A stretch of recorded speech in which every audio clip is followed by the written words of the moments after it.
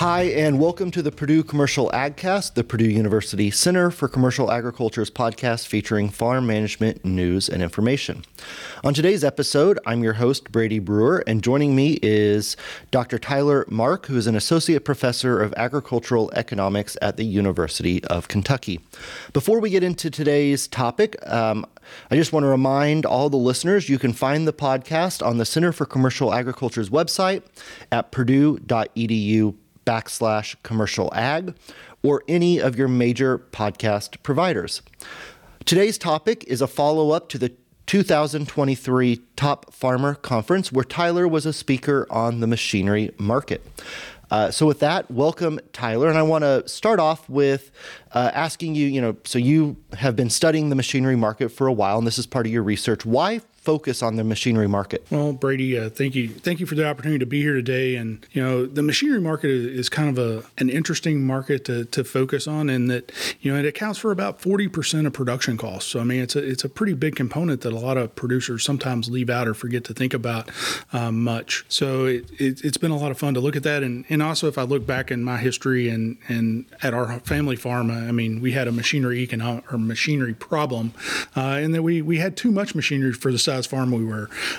So it's fun now to actually play around in this space and actually do research on this that hopefully will help other producers around the country think about how to avoid some of those mistakes, especially in today's agriculture environment.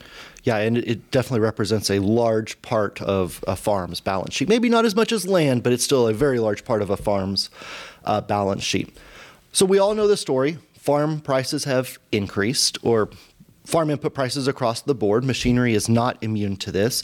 So how did we get here in terms of where the machinery market is today? That's a great question. So you start to think about the commodity prices are at record highs, and we've seen those continue to trend upwards, and that's put upward pressure on those used machinery components. But we need to back up a little further. We need to back up to the 2012, 2013 timeframe. We had peak prices at that point in time too, coming out of the drought of 2012. We had good prices in net farm income in 2013. And then after that, we had this tightening of margins, and producers weren't able to replace those machinery sets at that point in time. So, we had an extended period of time there from 13 to maybe 16, 17, 18, where they didn't replace those machines. They were doing a lot of repair costs. We saw repair and maintenance costs rise. And finally, we got to a point in 2019, even started in 2018, we start to see those prices rise, especially for that used equipment that's in excellent condition. And then we hit 2020, and we had, COVID hit. We had new production of machines shut down. So those manufacturing facilities shut down, so we lost production there. And then, we had a number of supply chain issues come up, trying to get steel, rubber, semiconductors for all these new machines. Well, producers were at a point where they had to replace some of these machines. Well, they had to go to the used machinery market to do that.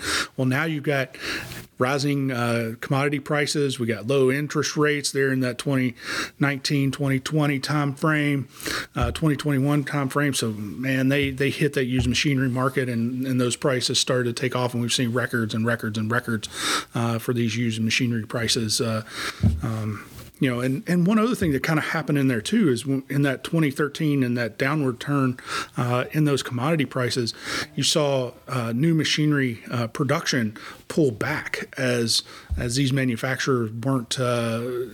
There wasn't a demand for them, so they pulled back on production. So that kind of shorted it there, and then we had all this perfect storm kind of hit with 2020, and now we've got a used machinery market that if you were to listen to somebody like Machinery Pete would say is white hot. Well, yeah. So you say perfect storm. It really sounds like a double whammy. I mean, normally when we think about economics, we talk in terms of demand shifts or supply shifts, and what you just described is both, right? You had this delayed demand surge where people were putting off buying machinery that hit at the exact same time you had a supply shift inward, right? Because supply chain issues throughout because of COVID-19 and other, worldwide events. You mentioned the semiconductor shortage as well, so we weren't producing as much new machinery, which is a substitute. So it really does sound like a perfect storm of why we saw this surge in used machinery prices. So, okay, so that's how we got here. Perfect storm, demand surge, supply issues. Is there an end in sight? Like what do we expect moving forward for the used machinery market? Well, I think for 2023 and maybe even 2024, I think you're going to continue to see the used machinery market still being hopefully not white hot. Maybe it'll cool off a little bit and level out a little bit. As new production comes online, as we are starting to see the machinery manufacturers ramp up production. However, they're years behind. So, and we've still got some supply chain shortages in the market as well. So they're still dealing with some of those. I think we're back up to those 2018, 2019 levels with some of the production, but demand has far exceeded some of that level at this point in time now, especially for new equipment. So they've still got a gap there that they got to be able to fill. So we have a little bit of easing on it, but probably not a whole lot.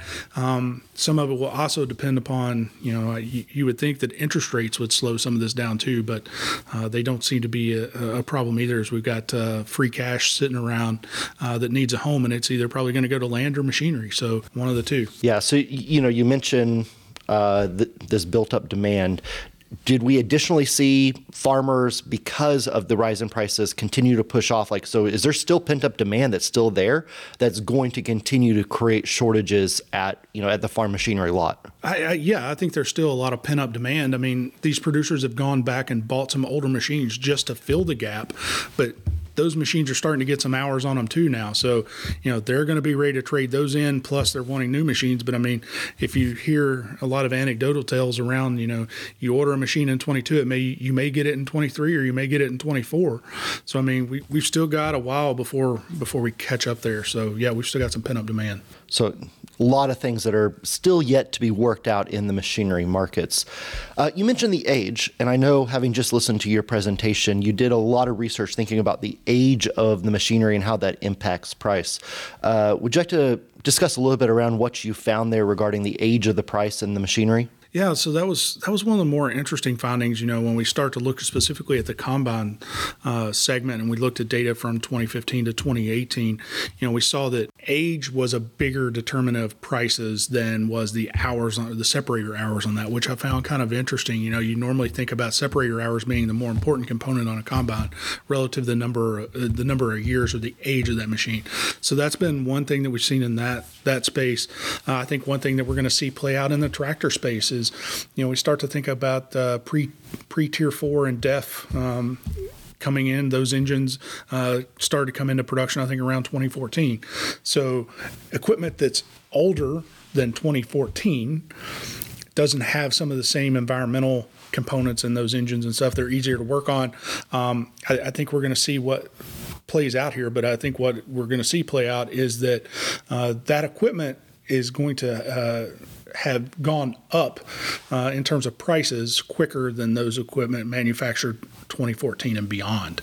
It's going to have more value because you're able to work on that machinery in-house, and that's especially important right now with some of the machinery part shortages that are in place and not being able to get parts for those newer machines and potentially not even having the training to be able to work on those newer machines, but they can definitely work on the older ones. Yeah, and that is a surprising result on age because, if you have two combines that are the same age, I much prefer the one that has lower separator hours, right? Like, there's a lot of moving parts on machinery nowadays, and the less that those parts have been used, the less you would think that it would break down moving forward into the future, after you buy it. But so that is definitely an interesting finding. Yeah, and I think that to some degree could be a little bit skewed because keep in mind too, we've got lots of we haven't segmented the data so that we're only looking at combines, say 20 that were manufactured in 1995 and forward or 2000 and forward. So we've got, you could have a combine in there that's a John Deere 40, it's a pull type combine that sits in that data set. So you have some of those factors in there that are important to think about as well. So I'll put you on the spot here, Tyler.